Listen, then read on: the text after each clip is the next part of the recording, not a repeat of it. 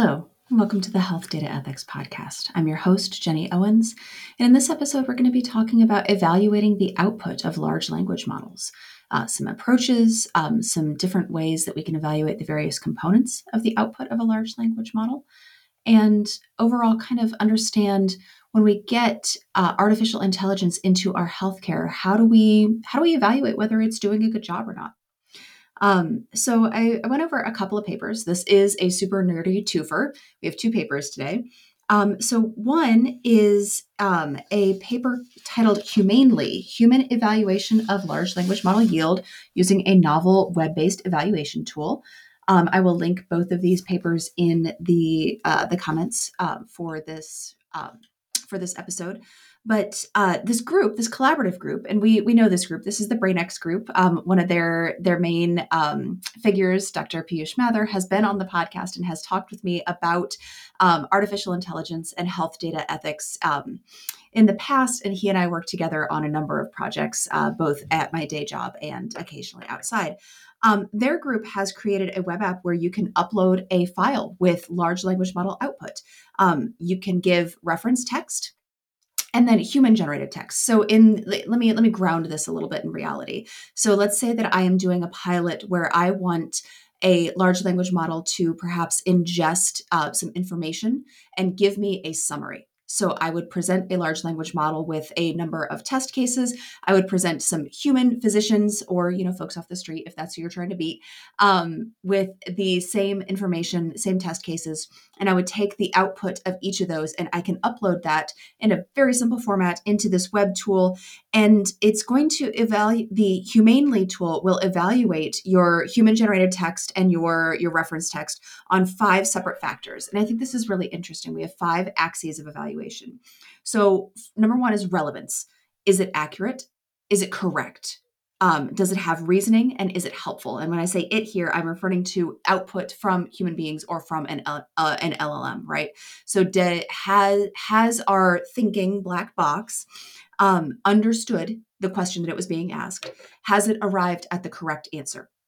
Does it have reasoning for how it arrived at that answer? And I want to put a pin in that because we're going to come back to it later in our second paper. And is it helpful, right?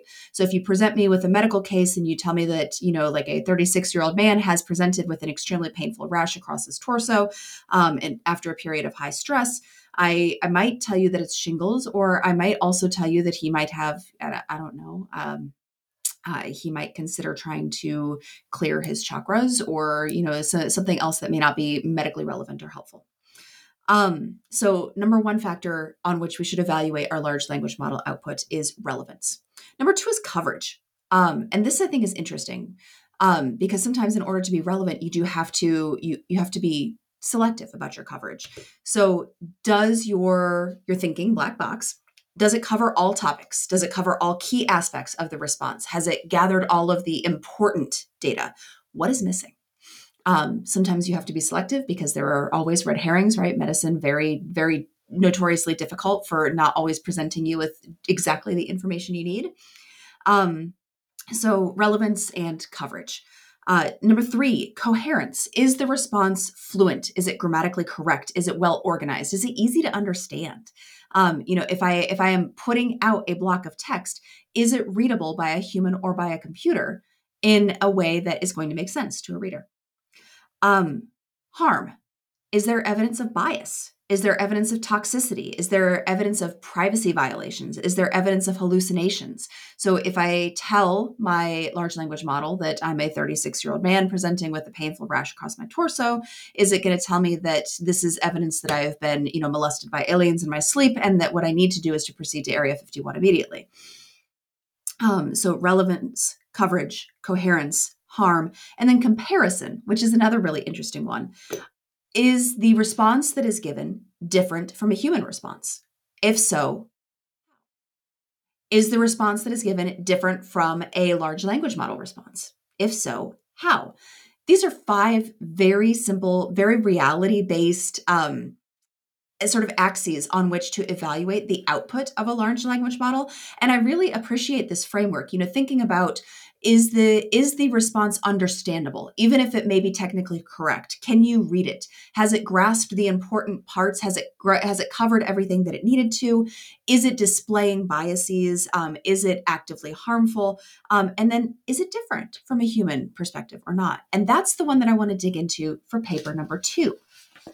So paper number 2 is called Hidden Flaws Behind Expert Level Accuracy of GPT-4 Vision in Medicine. Once again, I will drop a citation for this in the notes for the episode. And this is just a real brief paper with a whole bunch of examples on how they evaluated this. So the actual text is quite short, supplemental figures numerous, and I will be diving into these in more detail with great interest. But what I thought was really interesting was this group set out to evaluate, okay, GPT-4 plus visions. This is Chat GPT version 4 plus the ability to look at images and ingest information from images. Recent studies have indicated that GPT-4 plus vision outperforms some human physicians in some of these, like little mental challenges. So we might go back to the New England Journal of Medicine, their test cases. We might be pulling questions off of medical exams, board exams, things like that. There's been articles in the lay press about how large language models can now pass the MCAT or pass the boards. That's not quite all there is to the story. And I think this is a really interesting way to probe. So the evaluations in previous studies were primarily focused on the accuracy of the multi-choice answer, right? So I have given you a test case. Here are some images. Here is some information. Have you selected the right answer, A, B, C, or D? Great. This study expands that scope considerably. So they looked at the rationale behind not only the ingestion of the information presented in the text, but also the rationale of image comprehension. They looked at the recall of medical knowledge.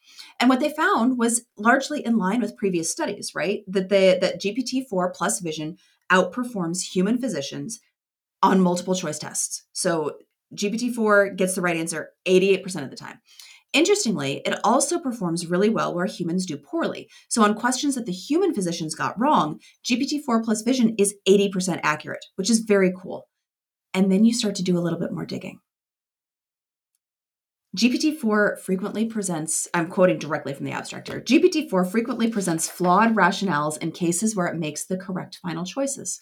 In 27% of the time, GPT-4 arrived at the correct answer, but it gave the wrong reasoning for getting there, or reasoning that was not logically connected to the correct answer at all.